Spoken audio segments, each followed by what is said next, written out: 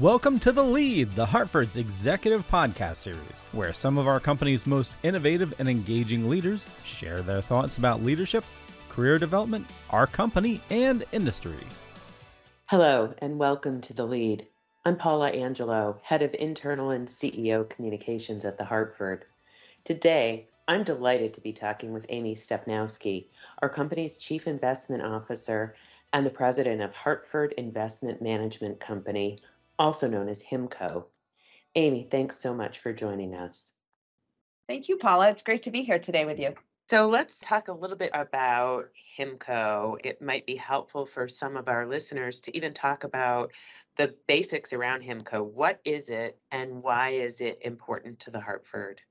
So HIMCO, on the most basic level, is the part of the organization that manages the Hartford's investment portfolio. And you may say, well, where's the money coming from that we're investing?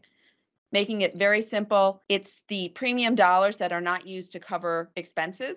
And we're investing those in the market so that we can generate a return and ensure that the Hartford has sufficient capital to pay out on its claims and other financial obligations.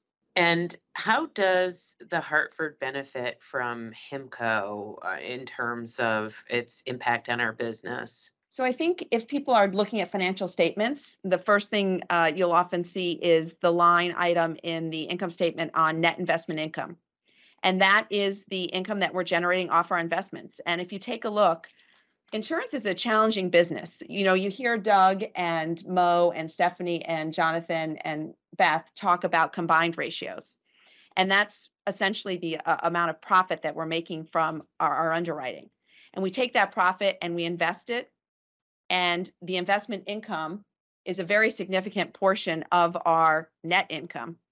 So from that perspective, having an organization in-house that can invest on behalf of the Hartford and understand very clearly all of our financial goals and objectives and be able to pivot as those may be changing depending upon the insurance operating environment, the macroeconomic environment.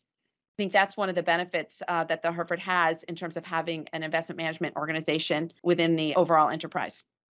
And you've recently experienced significant growth in the assets under management at HIMCO. Can you talk a little bit about what some of your recent milestones have been and how you're seeing growth in both size and impact? It's been an exciting year for HIMCO and the Hartford in that regard. And I definitely emphasize the Hartford as well, because again, the reason why HIMCO has a third-party business is we think that that is a big benefit to the Hartford. By having greater scale, and I'll get a little bit more specific around that, by having greater scale, meaning more assets to manage, we have better access to attractive investments. We are able to provide more career opportunities to our employees, and stronger employees will result in better investment results. So it's all tied together. And as many people know, in 2018, when the Hartford sold Talcott Resolution, we maintained management of their assets. In 2021, Talcott was sold, and the Hartford had an ownership interest in the group that sold Talcott. And there was probably a lot of questions by some around, well, will HIMCO still manage those assets? We did continue to manage the assets. And in fact, in 2022, we were fortunate enough to add an additional $21 billion of assets that we manage on behalf of Talcott. That's a very significant number. By bringing on those assets, it has allowed us to invest in areas that are more attractive that perhaps we might not have had the opportunity at fees that are lower because we're investing with bigger scale. And it's given our employees new opportunities to grow and develop, which again, I think in this environment is terrific. And let's talk a little bit about those investments. I'm curious, is there anything that employees or others who are not familiar with HIMCO, anything that people might be surprised to learn that we invest in?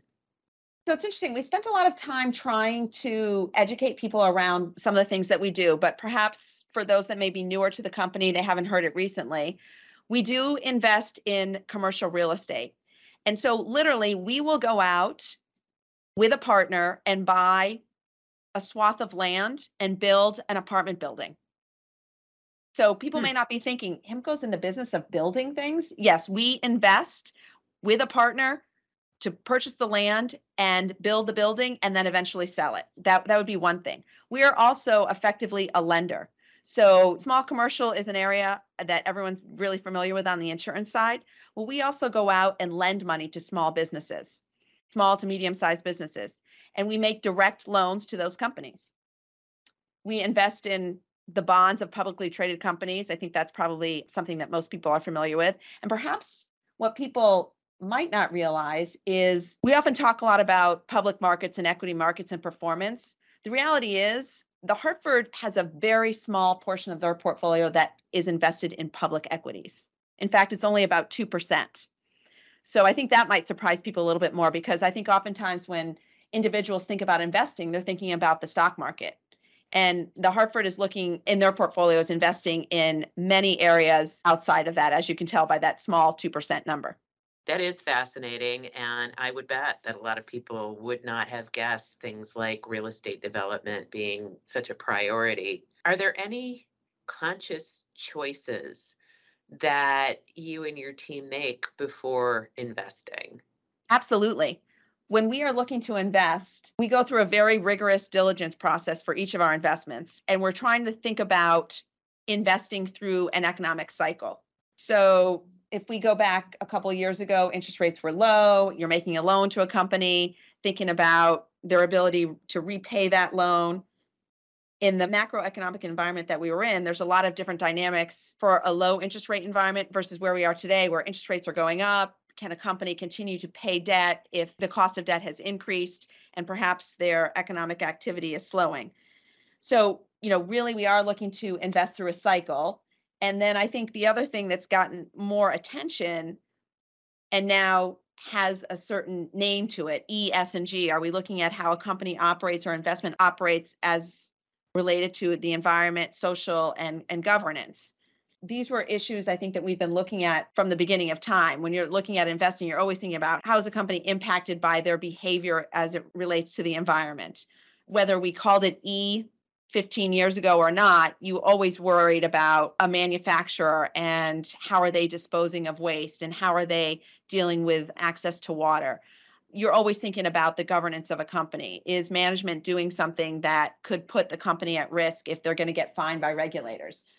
We continue to think about that. We assess it perhaps in a little bit different because we're really trying to call out levels of risk in a programmatic way so we can have some metrics to report on. But, we are definitely very conscious about how we think about our investments as we approach them. That's fascinating, because I think sometimes when you hear a conversation about ESG or sustainable performance, it really overlooks the fact that you are taking a long-term view in a way that maximizes value creation, which it sounds like that's really the underlying emphasis in the work that you and your team do. Completely agree. Being able to withstand different economic cycles is incredibly important. An insurance company has different timing of cash flows. And so you don't ever want to be in a position where at the worst time you need to be selling your investments because you need liquidity. So being able to understand the nature of the liabilities of the company, which is our obligations to pay out on premiums, as you understand the performance of your assets, is critically important. And that's something certainly that HIMCO does in partnership with Enterprise Risk Management. Any other trends that you're watching right now? Wow, there are so many. We are looking at the rate of growth in the economy. So GDP and unemployment is critically important as we think about rates and economic growth. On the global political side or geopolitical side, the activity going on in Europe with regards to Russia and Ukraine and how that plays out and the impact that it has on European growth, on commodity markets. I'd be remiss not to mention China and the relationship between China and the US and China and the rest of the world, and some of the relationships that they seem to be building with Russia, with the Middle East. So there's just an endless list of things to be looking at. Let's take a short break. When we return, more from Amy Stepnowski. Hey, Hartford employees, make sure to visit iConnect, where you'll find all the latest news on our business wins, well-being tips, benefit updates, upcoming company events, and so much more. But if you can't see it daily, be sure to read iConnect Week in Review every Friday morning. That's where you can get caught up on what you missed. We now return to The Lead, the Hartford's executive podcast series. Welcome back. We're talking with Amy Stepnowski, president of HIMCO. Amy, I want to switch gears here and talk about how HIMCO attracts new talent. So without a doubt, our people are our distinguishing asset here at HIMCO. We deliver terrific returns. We have terrific business operations, and that's only done off of the strength of the individuals that we have working here. And I think the other thing is our culture allows people to flourish and advance their career and have some level of balance with their personal life, which is obviously incredibly important. So from my perspective, HIMCO is all about the individuals that we have here, and we're continuing to work really hard to ensure that everyone has an opportunity to advance their career and do so in a balanced way. And of course, we've seen across the Hartford the relationship between engagement and the impact that we have on our customers. So it sounds like that's also the case for you and the HIMCO team. Yes, I'm happy to say that coming out of the survey and the feedback that we're getting is we do have a really engaged group of people. If you take a look at the tenure that so many people have had here at HIMCO, we tend to find that once people come, they really like it and they stay. You know, we have a pretty significant portion of our population that have been here over 15 years, over 20 years, and even over 30 years. We have a morning call Mondays and Fridays, and the number of times this year that we have celebrated anniversaries for people with more than 25 years of service is pretty mind-blowing. I think that, as I said, when people come and they see the culture and the opportunity and the work that they have to do here at HIMCO, it's pretty appealing and people stay for quite a while. And I think, it's particularly remarkable when you think about those 10 years and the strength of the culture, given everything that certainly the workforce writ large worldwide has been through, but unique challenges for a team like HIMCO during the pandemic. You became the president of HIMCO shortly after the start of the pandemic. So talk a little bit about what that was like and how you kept your team motivated and performing in a fully remote situation. So I did take on this role, as you mentioned, when we were full-time remote. And I think the fact that I had been with HIMCO for 12 years at that time and had had an opportunity to work with so many different people in the organization really helped me acclimate to my new role.